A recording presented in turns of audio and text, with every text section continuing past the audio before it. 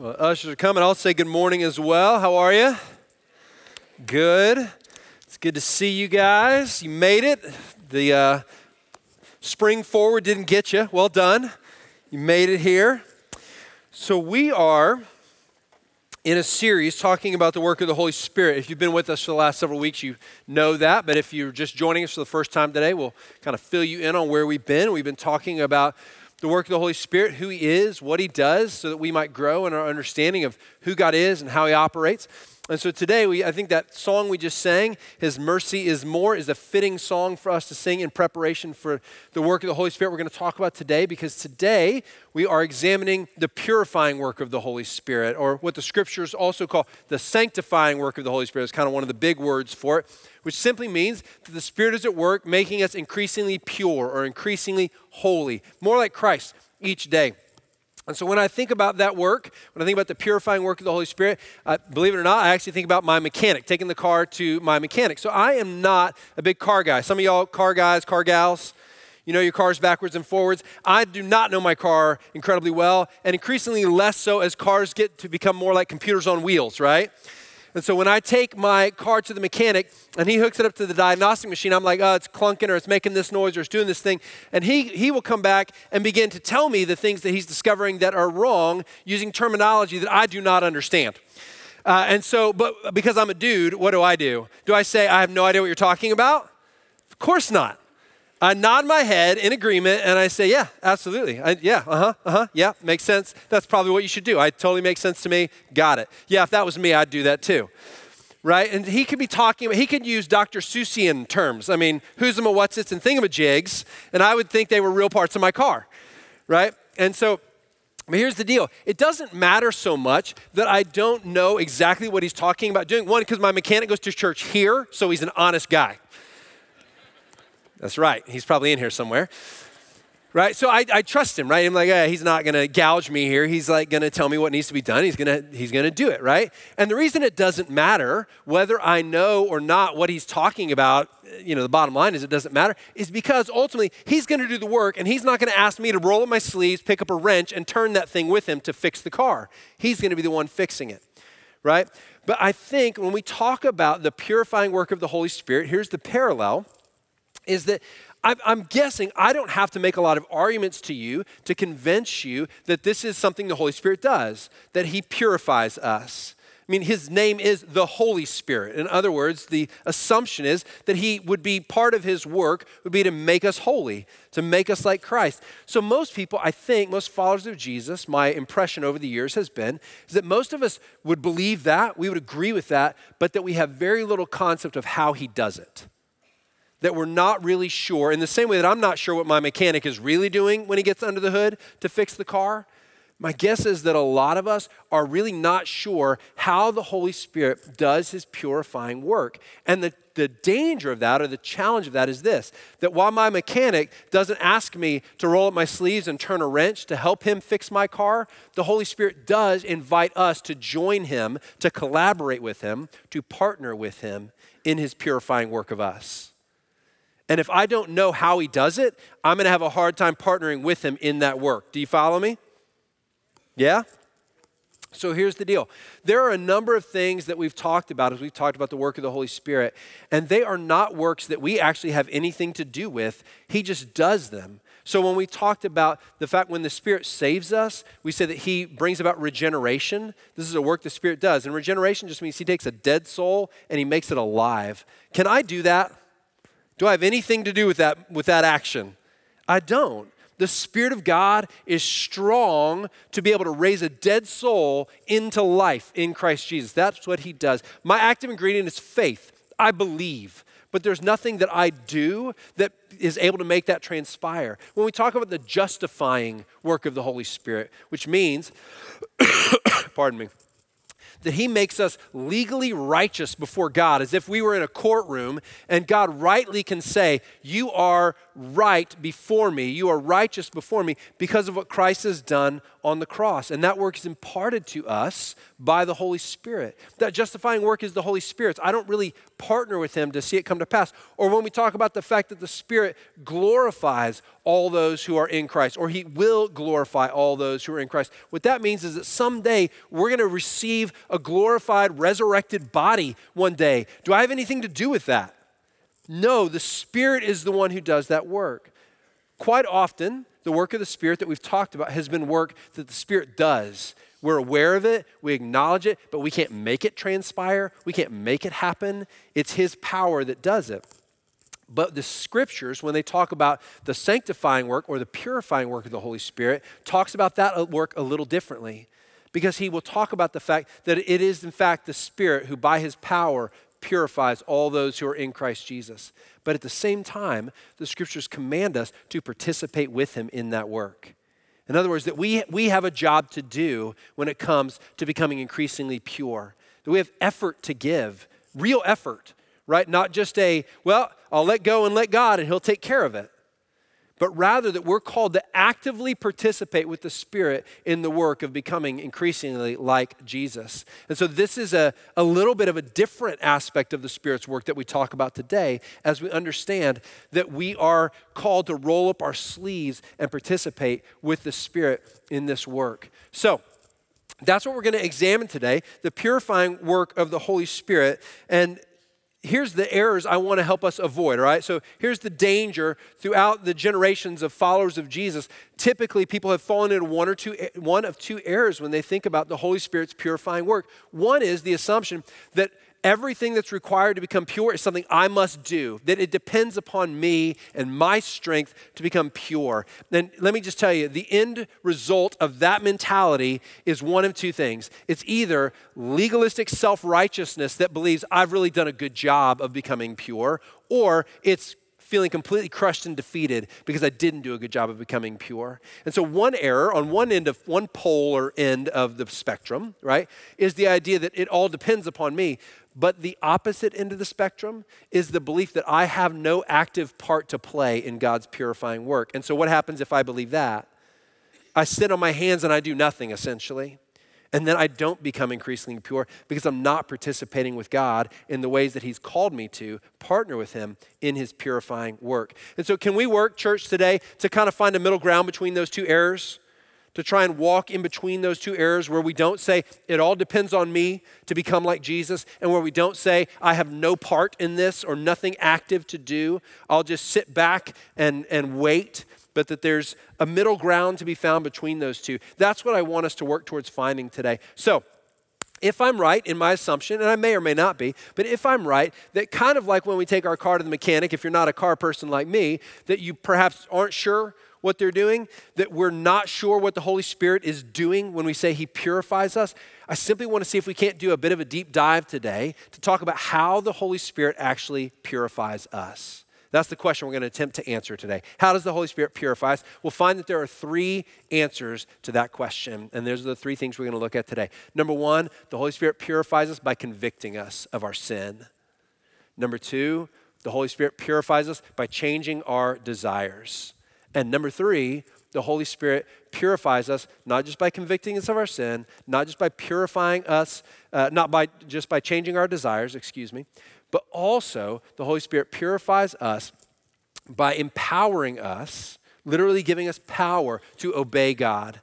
And those are the three things you'll see as you read through the scriptures and you see essentially every letter of the New Testament and pretty much most of the Old Testament.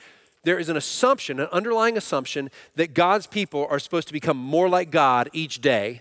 And so whatever the issue is that Paul or Peter or John is writing to somebody about in the New Testament, they're essentially making an argument, you should be changing in your ways. Now let's talk about how that transpires. And you'll see as the scriptures talk about the purifying work of the Spirit, they will talk over and over again. You'll find almost everything fits into one of these three categories. How the Holy Spirit convicts us of our sin, how he changes our desires so that we don't desire what we used to desire, and how he then not only does those two things, but also then empowers us to obey God in our actions, in our thoughts, in our words, and our deeds. So we're going to look at those three things together today. So let's start with the first one. The Holy Spirit convicts us. So look with me at John chapter 16, verse 8. We're going to have it on the screen. If you want to just find one spot in your Bible where we're going to camp out most of our day, it's going to be Romans chapter 8. So Romans chapter 8, you can camp out there if you want. But I want you to see this in John chapter 16. This is Jesus talking, and he's talking about the work of the Holy Spirit, who he's going to send after he is crucified and resurrected and then ascends into heaven to sit at the right hand of the Father until he returns. He says, I'm going to send my Spirit into the world, and he's describing the work of this Spirit, what he's going to do, what he's going to be like, what his nature and character will be like. And so just one verse that I want us to see today in John chapter 16, verse 8, he says this. He says, and when he, the Holy Spirit, comes, he will convict the world concerning sin and righteousness and judgment. Now he goes on after that phrase to talk about what that conviction of sin and righteousness and judgment looks like. He explains it further. But for our purposes today, I simply want you to see this. The very first work that the Holy Spirit does in any person's life is to first convict them of sin. That's the first thing we see there. Now here Jesus is talking about when the Holy Spirit comes, he says he will convict the world. In other words, he's not talking about people who already believe. He's talking about people who do not yet believe that Jesus is the Son of God and that through him and through him alone we can have life. And he says, for a person in that position, what the Holy Spirit will do is he will come and do a work of conviction. He will come and cause that person to see that they are a sinner and they're in need of someone to make payment for that sin, that they have a problem before God that can't be overcome. Now, let me say two things there. One, if you're a Christian, that has happened in your life. At some point, you were convicted that you were in sin and needed a Savior. If you're not a Christian here today, let me just say that might sound really foreign to you, that idea that anybody would actually acknowledge or feel like a weight to say, I am deeply steeped in, lost in, saturated in this thing called sin. I'm in rebellion against God. And I have felt the weight of conviction that that's the case, and I have to get out from underneath that somehow. And the only way the scriptures tell us to get out from underneath it is Jesus. And so the good news is when the Holy Spirit does that convicting work, he also points to the solution to that work. So before we go any further, let me say today, friends, if you are not a Christian, if you're not a follower of Jesus, the first work the Holy Spirit wants to do in your life is he wants to convict you of your sin. He wants to convict you that you have a problem called sin that you cannot overcome on your own. And he would invite you to see that Jesus has taken care of it for you if you would come and believe in him. Before the Spirit would do any other thing in your life, we believe that what the scriptures are telling us is that's the first work. That's the first thing he'd love to do. But now for those of us who are Christians, who are followers of Jesus, who have felt that conviction regarding sin, and that our righteousness was not a sufficient righteousness, and that judgment was coming for us, and that we needed someone to take care of it for us. For those of us who have come to that understanding then, we can also understand the Spirit doesn't just convict one time so that we would come to Christ, but rather he continues in this convicting work because it's part of his nature. It's part of who he is. So he continues to convict us of sin so that we might continue to become increasingly like Christ, increasingly pure. Do you follow me? Everybody with me? Okay, so that's what we're looking at John chapter 16 to understand, is that the Spirit does in the life of a believer. The first thing, or one of the things he does to bring about purity in us is he convicts us of sin. Now, let me define conviction because that's something that might help us, right? When I say the Spirit convicts us of sin, I really mean two things. And let's be really, really plain about this. Let's not be like overly, like theoretical here. Let's just get really concrete. When we say the Spirit who lives within us as a believer convicts us, we mean two things. That he shows us our sin, he reveals it to us. Shows us if something we've done is sin, he reveals it. He shows it to us. And then the second thing he does is he causes us to feel sorrow about that thing. Those are really the two elements of conviction. That's not complex, right? That's pretty simple. All right, so we can expect that. If the Spirit does convicting work in order to purify us, what that means is he's going to reveal sin to us that is in our life. He's going to show it to us. Right? I had a friend who, this is a little different than showing it to us individually, but I had a friend who said, my mom, growing up, always prayed that the Holy Spirit would reveal my sin, not just to me, but to them, so that I would always be found out. And I was like, that's a great prayer. Now, as a parent, I like this prayer. I am in on that prayer, right? The Spirit just has this way of revealing our sin to us and sometimes to others, unfortunately, right? Now, I know that when we hear that, our first impulse is to hide from that convicting work. It's to resist it. It's to run from it. Because who likes to acknowledge that they're wrong? Anybody, you like that? There's a reason no hands went up, all right? Yeah, we don't like to be convicted. But friends, can I just make an argument here and tell you this? You want the Spirit to do this work. You want the Spirit to do his convicting work. And you don't want to resist it. And here's the reason why.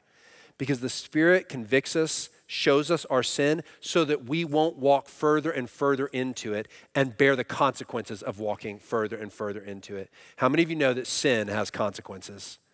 Sin leaves scars. It hurts us. It harms us. We weren't designed to live that way. And because we weren't, when we walk in sin, it has drastic, dire consequences in our lives.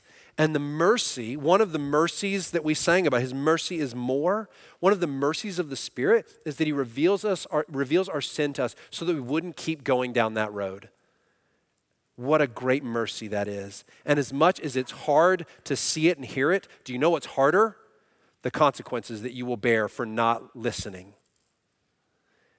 So the Spirit is merciful to show us our sin. We have to be listening, but he shows us our sin. The second part of that convicting work is he doesn't just show us that sin, he actually causes us to feel sorrowful about it. So he weighs upon us. When we say the Spirit convicts us, what we mean is the Spirit causes us to feel the weightiness of our sin so that we don't want to continue in it any longer. He brings a sorrow to us over that sin.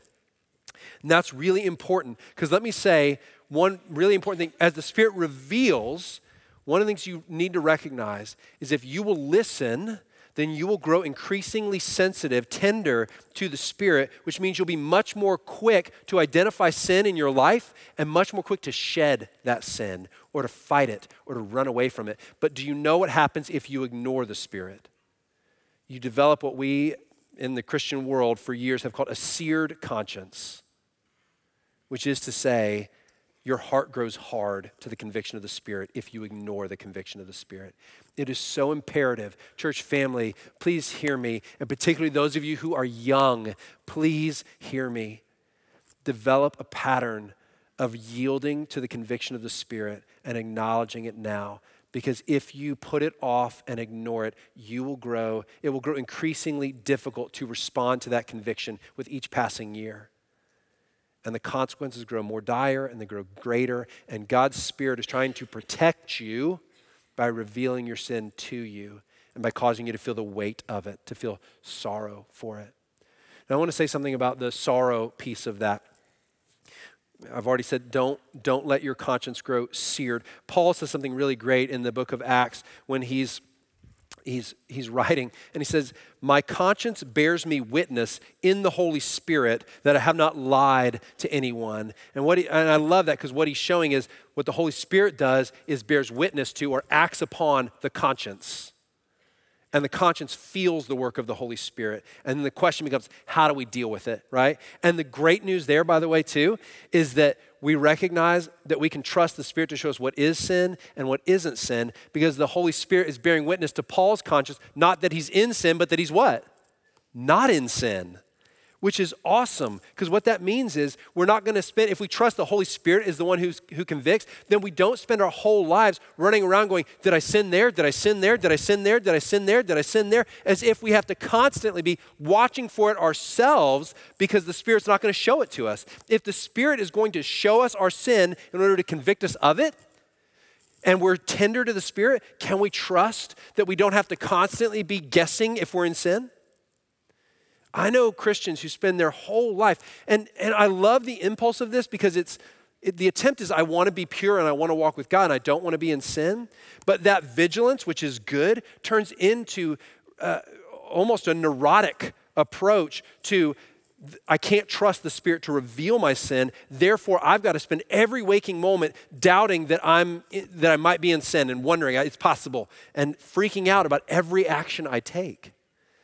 That is a really tough way to live. But if we trust the Spirit is the one who does the convicting work, church, can we trust that He'll show us when we're in sin? I mean, if we will yield, if we will listen and not sear our conscience, He will show us. It's just that prayer of invitation. Search me, know me, see if there be any hurtful way in me. And God, I want to respond humbly to that. The other thing I want to talk about when I think about that sorrow that the Spirit brings when He convicts, because He doesn't just show, He brings sorrow, is, there's a worldly philosophy around shame and sorrow. And the shame is kind of a buzzword right now. And that worldly philosophy is essentially this. You and I should never experience shame. And the reason we should never experience shame is because sin, the idea of sin or anything immoral, is really just a social construct. Do you know what I mean when I say a social construct? It's just something our parents handed down to us. It's something our environment gave to us. There's no such thing really as sin, and therefore there's really no such thing as shame. In fact, you shouldn't feel shame. You just have to learn to become self-actualized and get comfortable with who you are and what you do. And if you can get comfortable with that, then you'll learn that shame is not a real thing and you won't really feel it. And you'll be able to put off. And boy, won't that be a nice life when we no longer feel shame. And the world's conviction about that is the reason we shouldn't feel shame is because they believe that it's essentially just sort of a puritanical morality that's been handed down to us across generations, and we just got to become enlightened enough to get rid of that. Right? Now that's not shocking. Coming from a worldly perspective. It does not surprise me or shock me in the least. It's normal, okay? But here's what is disappointing, I find, is brothers and sisters in the church, I find talking about shame in much the same way that the world talks about it. As if shame is always something shame is something we should never experience. Now in the church, it's always couched as because God loves us, we shouldn't feel shame. But there is so much nuance lacking from that understanding of shame. And to me, it smells and sounds way too much like the world's version, the world's approach to shame. Because one of the things that we recognize, if the Spirit wants to make us sorrowful for our sin, then perhaps shame is a tool that God might use. And if we dismiss shame as always being inappropriate, then we will never receive the convicting work of the Spirit that He wants to do. Perhaps through shame. So let me do a little more nuanced teaching here, just a very brief, little kind of connector here.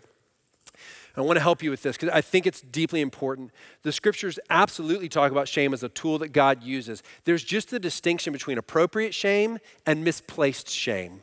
Those are the terms I would use. Appropriate shame and misplaced shame. Appropriate shame is shame we feel over sins we commit. Because sin is shameful, we should feel ashamed of it. Yes? Sin is shameful. It's rebellion against God, and it's worthy of producing shame and sorrow in us. And that shame and sorrow is meant to lead us to repentance. And so it's a necessary tool in the tool belt of God, in the tool belt of the Spirit, through which He's trying to help us grow in righteousness and in purity. And if we dismiss shame, that's a dangerous thing. But here's what misplaced shame is. Misplaced shame is one of two things. Misplaced shame is shame over something which is not really sin. It's when the devil is whispering in our ear, how dare you do this or how dare you do that? And the thing he's trying to bring shame about is not actually sin. And if it's not sin, then it's not shameful, right? The second type of misplaced shame is, and this is the real tricky nuance, because this is what the enemy wants to do more than anything, okay? It's not just, I think we can usually do a decent job of going, no, that's not sinful. And if we have a community of believers living around us who help us understand and see when we're in error, then we have some safeguards, right? But the real dangerous one, the really tricky one, is the misplaced shame, which is appropriate shame, but used to convince us that we will be condemned before God even though we are in Christ Jesus. Because we might feel shame appropriately for sin, but when we become convinced that this appropriate shame felt over sin has now separated us from God, that we are unloved, no longer his child, that we are condemned in sin and no longer reconciled to the Father, and we begin to live out of that conviction. That's when our appropriate shame has become misplaced shame. Now, my hope is that when my brothers and sisters that I hear teaching about this pretty often now are teaching about that, what they're really wanting to talk about is misplaced shame that we shouldn't experience and shouldn't feel, and that we should reject that. I hope, I'll give the benefit of the doubt and say, I think that's what they're talking about. But there's such a lack of nuance to it that it sounds like essentially shame and sorrow over sin itself is somehow inappropriate. And it's not, because it is a tool of God to lead us to purity. Church, are you with me? Okay, so that's a little distinction I want to make sure you've got kind of in your minds. Now, so what's our right response? I mean, how do we, if the first work that the Spirit does to purify us is to convict us, and that has those two parts of showing us our sin and causing us to feel sorrow over that sin, then what's our right response? And here, the answer is that we have to learn to yield to God, to yield to his Spirit, to respond when that conviction comes, and to respond appropriately, and to respond quickly. Can I say that, church? To respond quickly, not to drag our feet. Because look, the conviction is coming. It's for your good, and you need to convince yourself of that now, today, sitting here. Whatever conviction I experience. Look, let's be honest. We're talking about the convicting work of the Spirit. It's very possible that right now, today, sitting here in this room, is the Spirit present with us today? Yeah, he is. And if this is part of his work, might he convict you of something today that you need to go and make right? Less yeses on that.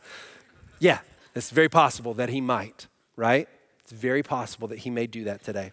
And as you receive that, as you listen to it, my encouragement to you is don't push against it, yield to it. That's our participation with the Spirit in his convicting work. When I think about this, we take our kids bowling. Our kids are young, right? So we always use the bumper lanes, yeah? And they're a lot of fun. And so what happens when you put it the bumper lanes, the scores go up, right? They do pretty well. And they throw it, and my kids do the whole, like the underhand, and it's tossed 5 feet in the air, and you're like, we're going to have to buy a new bowling lane for the bowling alley because it's just smack, right? And it just cracks, and then it rolls. And sometimes it like makes it halfway down the lane, and then dad's out there cheating, pushing it down. But here's what happens. Here's what you notice if you watch. With the bumpers, one of two things always happens. When my kids roll the ball, and maybe sometimes me, it hits the bumper, and it comes back towards the middle of the lane. Like it hits it at the right angle, right? It moves back towards the middle lane. The bumper has done its job and moved the ball away from the gutter and back towards the pins, which is the aim of the game. But every once in a while, a ball hits that bumper at like a weird angle, and then it just rides the bumper all the way down. Yeah? Y'all have done, this has happened to you before. I know it has. It hits that bumper, and it doesn't bounce off. It just goes right along that bumper all the way down to, and you get 1 pin or no pins. And every time I see that, I think to myself, that ball really likes its sin. That's a sinful bowling ball, right? And the reason is because it won't yield to the bumper. The bumper's trying to get it to go back to the middle of the lane, but that ball really likes the gutter. And some of us, in our relationship with the Spirit, need to have a little bit more of a lane bumper kind of life. Because we're riding that bumper all the way down. We're thinking to ourselves, I just really want to get into that gutter. And instead of yielding to the Spirit and letting it bounce us back to the middle of the lane to walk in the purposes of God. Yeah? Don't ride the rail all the way down the lane as if you're just dying to jump over the rail and get in the gutter, okay? The Spirit is good. He may keep you out of the gutter, but he wants you to hit a lot of pins, not 1 pin. All right, so let's talk about the second work that the Spirit does to purify us. So I said the first is that he convicts us. The second is that he purifies us by changing our desires. And this is so good. I love this because if we just said the first thing, the Spirit convicts us, then we would expect perhaps that we would spend our whole life responding to the Spirit, convicting us and making us feel sorrowful, right? Showing us our sin and making us feel sorrowful. But the thing that we learn as we get a little further in our examination of how does the Spirit actually make us pure, the second thing we learn is that he changes our desires so that over time we actually desire the things of God rather than the things of the world. And that we can count on the Spirit to do that so that all of life in Christ is not an uphill slog to try and figure out how to deal with all this conviction that we're feeling, and our desires never change. So we always want bad stuff. That's our primary drive, and then we're just going to get convicted and convicted and convicted and convicted, and we're going to have to repent and repent and repent and repent, and that's just what it is. It's just one constant miserable trek of having sin shown again and again and again and again.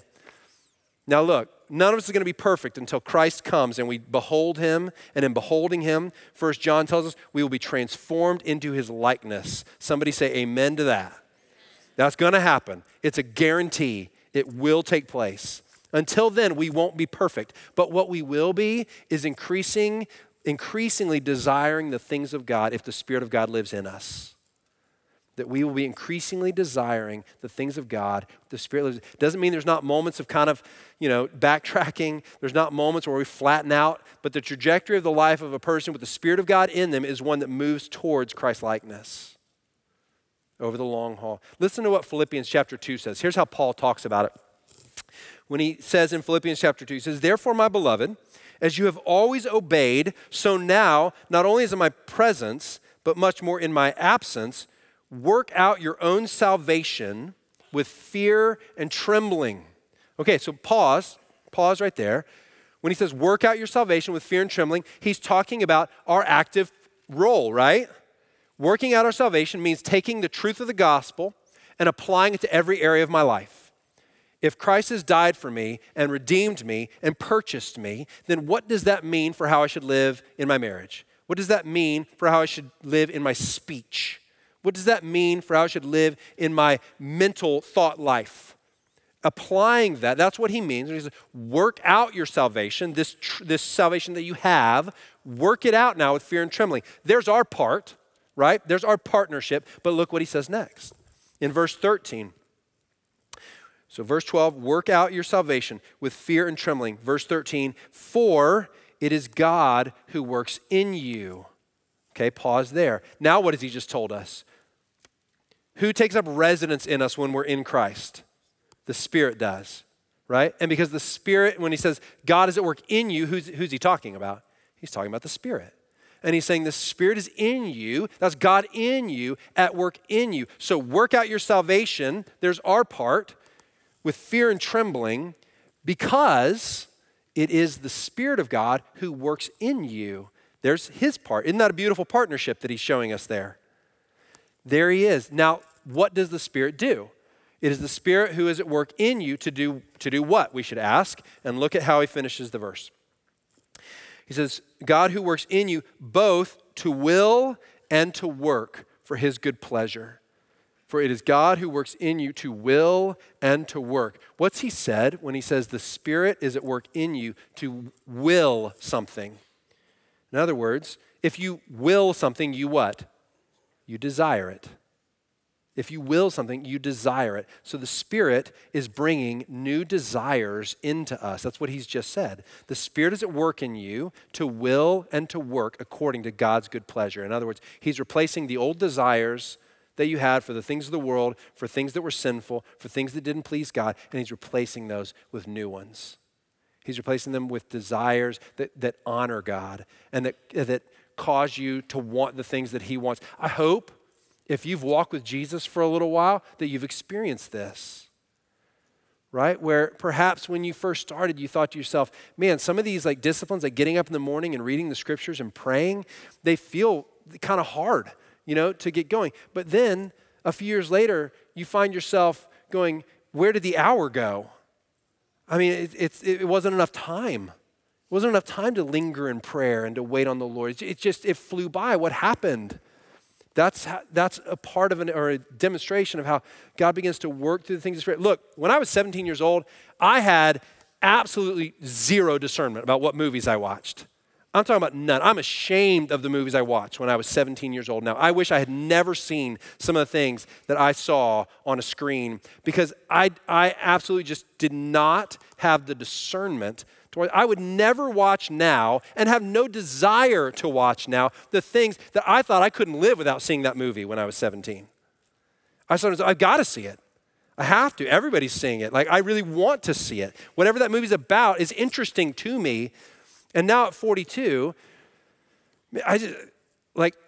I could see that and change the commercial as fast as can be because I'm like, I have zero interest in that.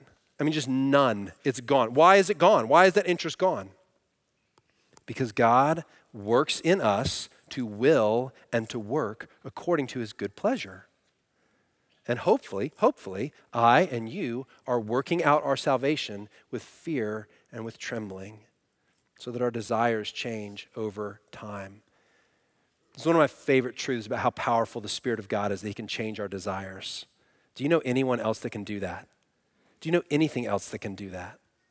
And what a good promise it is that he will do it. Friends, if you will participate with the Spirit, he will change your desires. See, when we're young, friends, we think that God is always going to have us do things that we're going to hate doing.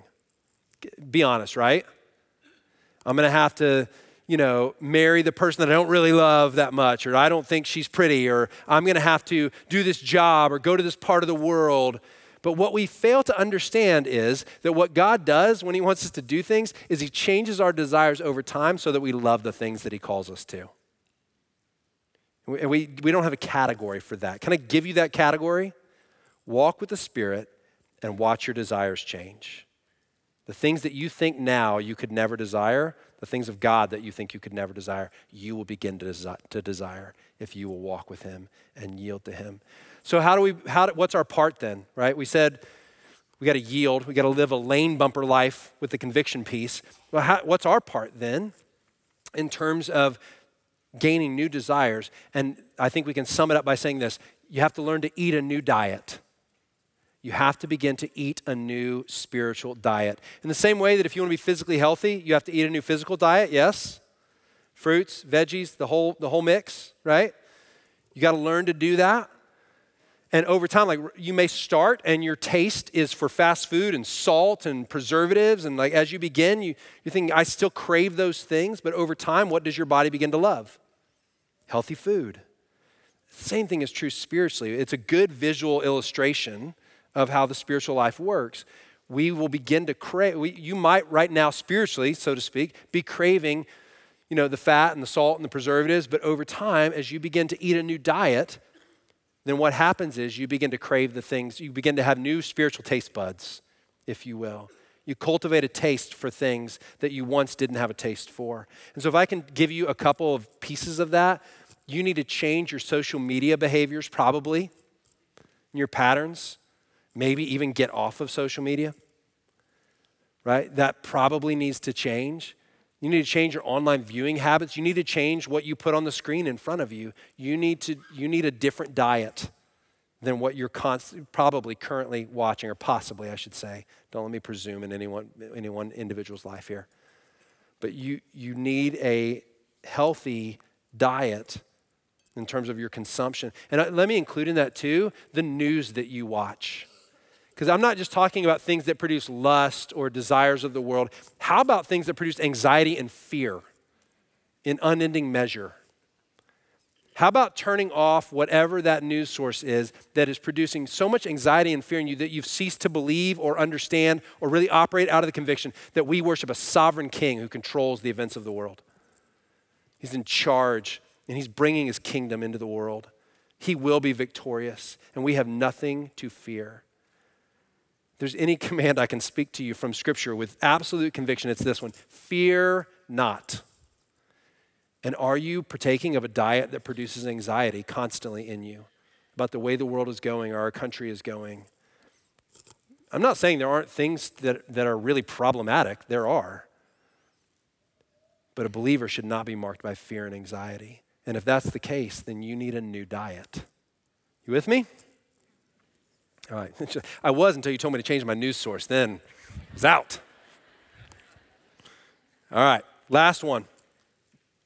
The Spirit purifies us by giving us power to obey. Look at Romans 8. This is where I said we'd kind of land today. Look at Romans 8, verses 13 through 17. This whole chapter is so rich in terms of life in the Spirit. What does it look like to live life deeply connected to the Spirit of God? But in verse 13 through 17, it says this: For if you live according to the flesh, you will die. But if by the Spirit you put to death the deeds of the body, you will live. Do you see the partnership there again? If you live by the flesh, you will die. But if by the Spirit you put to death the deeds of the body, you will live. Who has to put to death the deeds of the body? I do, right? It says, if you put to death, how do I do it? If you, by the Spirit, put to death the deeds of the body. Do you see the partnership? He's saying, do it, you have a real role to play. Now do it by the power of the Holy Spirit, because that's your only hope. You're never going to do it on your own. And then he says after that, he says, you will live. Verse 14, for all who are led by the Spirit of God are sons of God. For you did not receive the spirit of slavery to fall back into fear, but you have received the spirit of adoption as sons, by whom we cry, Abba, Father. The Spirit himself bears witness with our spirit that we are children of God. And if children, then heirs, heirs of God and fellow heirs with Christ, provided we suffer with him, in order that we may also be glorified with him. So here's a couple things that are taking place in this text. The first thing we see is that he's saying, if you put to death the deeds of the body, all right? So this is about being purified. It's about the purifying work of the Spirit. If by the Spirit you put to death the deeds of the body, that's the thematic verse or phrase in these sets of verses telling us what they're about. So he's saying, I'm going to teach you something, church, about how to become pure, about how to participate with the Spirit in my purifying work. And then the very next thing he says, the first way that the Spirit empowers us to obey, the first way is by leading us moment by moment. And we've touched on this in previous weeks, so I'm not going to say a lot here, but look at what the text says. If by the Spirit you put to death the deeds of the body, you will live. For all who are led by the Spirit of God are sons of God. So what he's saying is, what Paul is saying, he's making a parallel between putting to death the deeds of the body and being led by the Spirit. And he's saying those two things are parallel ideas. All who are led by the Spirit are those who are putting to death the deeds of the body by the Spirit. Therefore, what we can understand is he's saying one of the ways that the Spirit is going to help you put to death the deeds of the body, verse 13, is by leading you in the Spirit, by leading you forward moment by moment. Verse 14. Do you see the connection between those two things? Church, yes? Okay, great. So we see the connection between them. He's saying the Spirit is going to lead you. Now just think about what that means for a moment. What he's saying is the Spirit will each day dwell with you, and when you face choices and decisions, he will guide you. He will show you what is sinful and what is not. And he'll lead you forward so that you don't have to fear or worry that you'll have no guidance or direction. I mean, there are so many nuanced decisions we make in any given day. So many nuanced decisions. Down to the tone of voice we use when responding to somebody who asks us a question, right? I can take a sinful tone or I can take a good tone, a kind tone, a patient tone. All the way down to that level of detail. And the question is, are we looking for the leading of the Spirit? I mean, think about this. How often do you and I go through a day and far from receiving moment by moment leadership from the Spirit because we're not looking for it, getting our radar up and expecting it, we go an hour, 2 hours, 4 hours, 8 hours, and at the end of the day we go, I'm not sure I ever received any leading from the Spirit at all through the day in one moment, right? I've had days like that. But that's because, is it because the Spirit's not wanting to lead me that day? Is it because the Spirit didn't say anything to me that day? No. My assumption is it's because I wasn't listening. I didn't expect to receive leading from the Spirit. I didn't ask him for it. I didn't face a decision and go, Spirit, just in a quick prayer, would you show me what to do? And then move forward by faith. Move forward by faith. Not sit on my hands and wait all day, right? So friends, expect the leading of the Spirit. I mean, the scriptures tell us again and again, this is what he does. And part of his power to purify you is by leading you. So listen for it. The second thing that we find that gives us power to be able to access, the Spirit's power to walk in purity, to become pure. The second thing we see is that he gives us a new identity. We talk about this a lot around here at church, but the next thing that he said, if you look at verse 15 and 16, after saying the Spirit of God leads, He said, for you did not receive the spirit of slavery to fall back into fear, but you have received the spirit of adoption as sons, by whom we cry, Abba, Father. The Spirit himself bears witness with our spirit that we are children of God. Okay, so stop there. That's verse 15 and 16. So what he's just said is, not only does the Spirit lead you, and that's how he imparts power to you, the Spirit also gives you a new identity as a son or daughter of the King. Now, what Paul is getting is something way bigger than we can possibly even fathom, but let me try and do my best here, because what he's essentially saying is when he says you're a son or daughter of God through the Spirit, that the Spirit has adopted you and he bears witness to you. In fact, he's continually communicating to you, you are God's loved child. What he's saying is he's given you a whole nother well to draw from in order to make righteous, pure decisions and righteous, pure actions, because you're no longer drawing from a polluted well. He's delivered you from the domain of darkness and transferred you out of that domain where you had no light, no ability to make good decisions, no ability to see what was true, what your purpose was in life. You existed in darkness, and now he's taken you out of that kingdom, out of that domain, and he's transferred you into a domain and a kingdom of light where you are now a subject of mercy, you're a recipient of grace, you are loved as God's child. And let me just tell you, people who know they're loved by God make great decisions. People who don't know they're loved by God make bad decisions.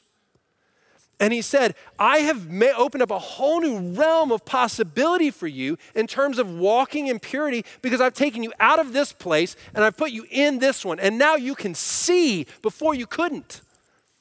Now you have strong legs before you were crippled. I have changed everything about your circumstance, everything about your situation. Now, knowing that, you have power through the Spirit to walk in purity. That's how the Spirit purifies us. He gives us power by transferring us to a whole nother place, a whole nother identity, a whole nother realm of existence. That's really the way the scriptures are trying to paint this reality for you and I. Paul is doing his darndest to try and help us understand. I don't think you can comprehend the radical difference between where you were and where you are when you have come into Christ. He's changed everything. You with me, church? That's what he's trying to communicate. You have a power you don't understand. The Spirit is moving through you to bring that power. Then the last thing he does is he says this, verse 17. And if we're children, then heirs, heirs of God and fellow heirs with Christ, provided we suffer with him, in order that we may also be glorified with him. So the last thing that the Spirit does to give us power to walk in obedience, to be pure, the last thing he does is he doesn't just lead us, and he doesn't just transfer us out of one domain and put us in another, right? The last thing it says he does is he points us to our future reality. He says, this is where you're headed. It's assured. It is yours. You're on your way there. Now live in the reality of that place. Live in the reality of the completion of the purifying work that Jesus has come to do in you. Just live that reality out. He's saying you have a glorious inheritance. And that glorious inheritance is perfect righteousness, perfect purity. That is your inheritance. You will receive it. Now, if you know that, this is the illustration I always use. It's helpful to me. I hope it's helpful to you, right? Go back to our marriage illustration about this reality. If I knew and was guaranteed that I was going to marry the person of my dreams, would I waste my time now with a bunch of bums? No. I would wait patiently and go, the person of my dreams is coming. Why would I piddle around with a bunch of losers, waste my time, make a bunch of dumb mistakes, and live in that realm? Why would I do that when I know the future is glory? The same thing applies here. He's saying your future is glorious. Don't piddle around with a bunch of losers right now. Wait patiently for the coming of glory. Live like the person who's going to be married to the dream, because it's yours. Now, how do we do that? Like, what's our role What's our participation? And I'll say this, I think the most helpful thing the scriptures give us to do in order to understand our inheritance is they, for very good reason, have multiple moments in the scriptures where a vision of God in his absolute power and purity are revealed to people in the scriptures. And I think we need to take advantage of those and memorize what they say and set our minds up to imagine what heaven is like. The more we find our minds set on the realm of God, the more we set our mind on the reality of who he is and where he dwells and how amazingly glorious and strong he is, the more we will find ourselves resonating with our future inheritance that we have in him to live and dwell in that place. So Ezekiel chapter 1, Isaiah chapter 6, Revelation chapter 4 and 5. Ezekiel 1 is, maybe that's one you're less familiar with. A lot of people know the Isaiah 6 and Revelation 4 and 5. In Ezekiel chapter 1, there's this vision that Ezekiel has of the throne room of God. And in it, there are these massively powerful beings with giant wings stretched out across the sky. And they have one head like a man, one like a lion, one like an ox, and one like an eagle. And they move through the sky. It says like flashes of lightning, immense in their power. And in spite of how powerful and awe-inspiring these beings are, and it says about them that wherever the Spirit moved, they moved. What a good thing to be able to say about someone. And in spite of their glorious power, Ezekiel looks up, and above them, there's a crystal expanse. And above that crystal expanse, it says there's a throne like sapphire. And seated on the throne is one with the appearance of a man, but his upper half was like gleaming metal, and his lower half was like fire.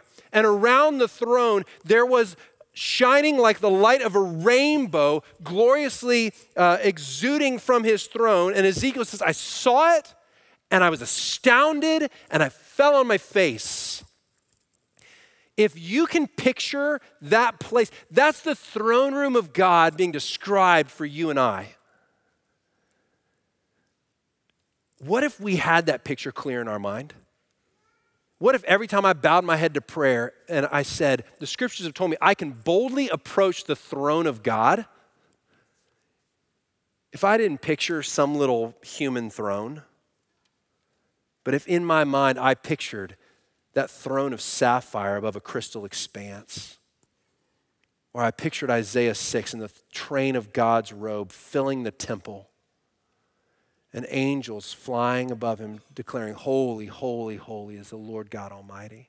Or if I saw the crystal sea of Revelation 4 and 5 and the hordes of believers bowing down and the 24 elders casting their crowns before him and the 4 living creatures declaring day and night forever and all time, holy is the Lord.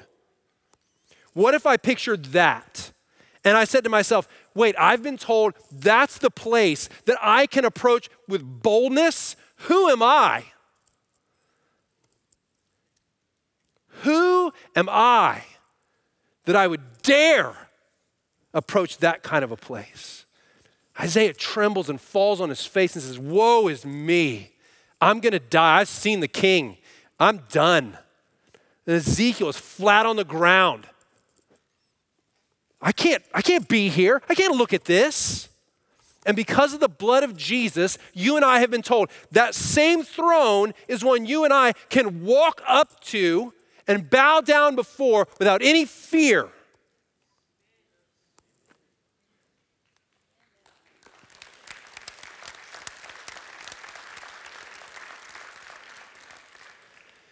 If we want to be pure, we have to see our inheritance.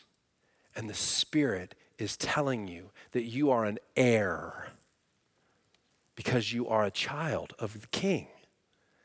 It is your inheritance in Christ to come before the throne, to call upon your Father, to ask him for good gifts, to worship and adore him and be received into his presence. But if you have a low view of God, if you can't see that throne room, then your inheritance will mean very little to you. But if you begin to set your eyes on the heavens, you will be astounded and you will grow in purity. Let's pray together. So, Lord Jesus, the one who sits at the right hand of the Father, one who intercedes for us, along with the Spirit according to the will of God. Oh, how we pray that you would make us pure. Thank you, Father. Thank you, Son, for sending the Spirit so that we might become pure. You've told us that without holiness, no one will see you, Father. And we believe that because you've told us. And so we pray, let your Holy Spirit do its purifying work in us, and may nothing in us resist him, not one iota of resistance from us. And may we take up our partnership, our collaboration to work for purity, to join the Spirit's work, to work out our salvation with fear and trembling. Help us, Lord. We know that we can only do it by the Spirit. Only by him can we put to death the deeds of the body. So we pray, help us, make it so. Change our appetites. Convict us, we'll receive it. We're listening, we won't resist. Come, Holy Spirit, and do this great work of yours. In Jesus' name, amen. Amen.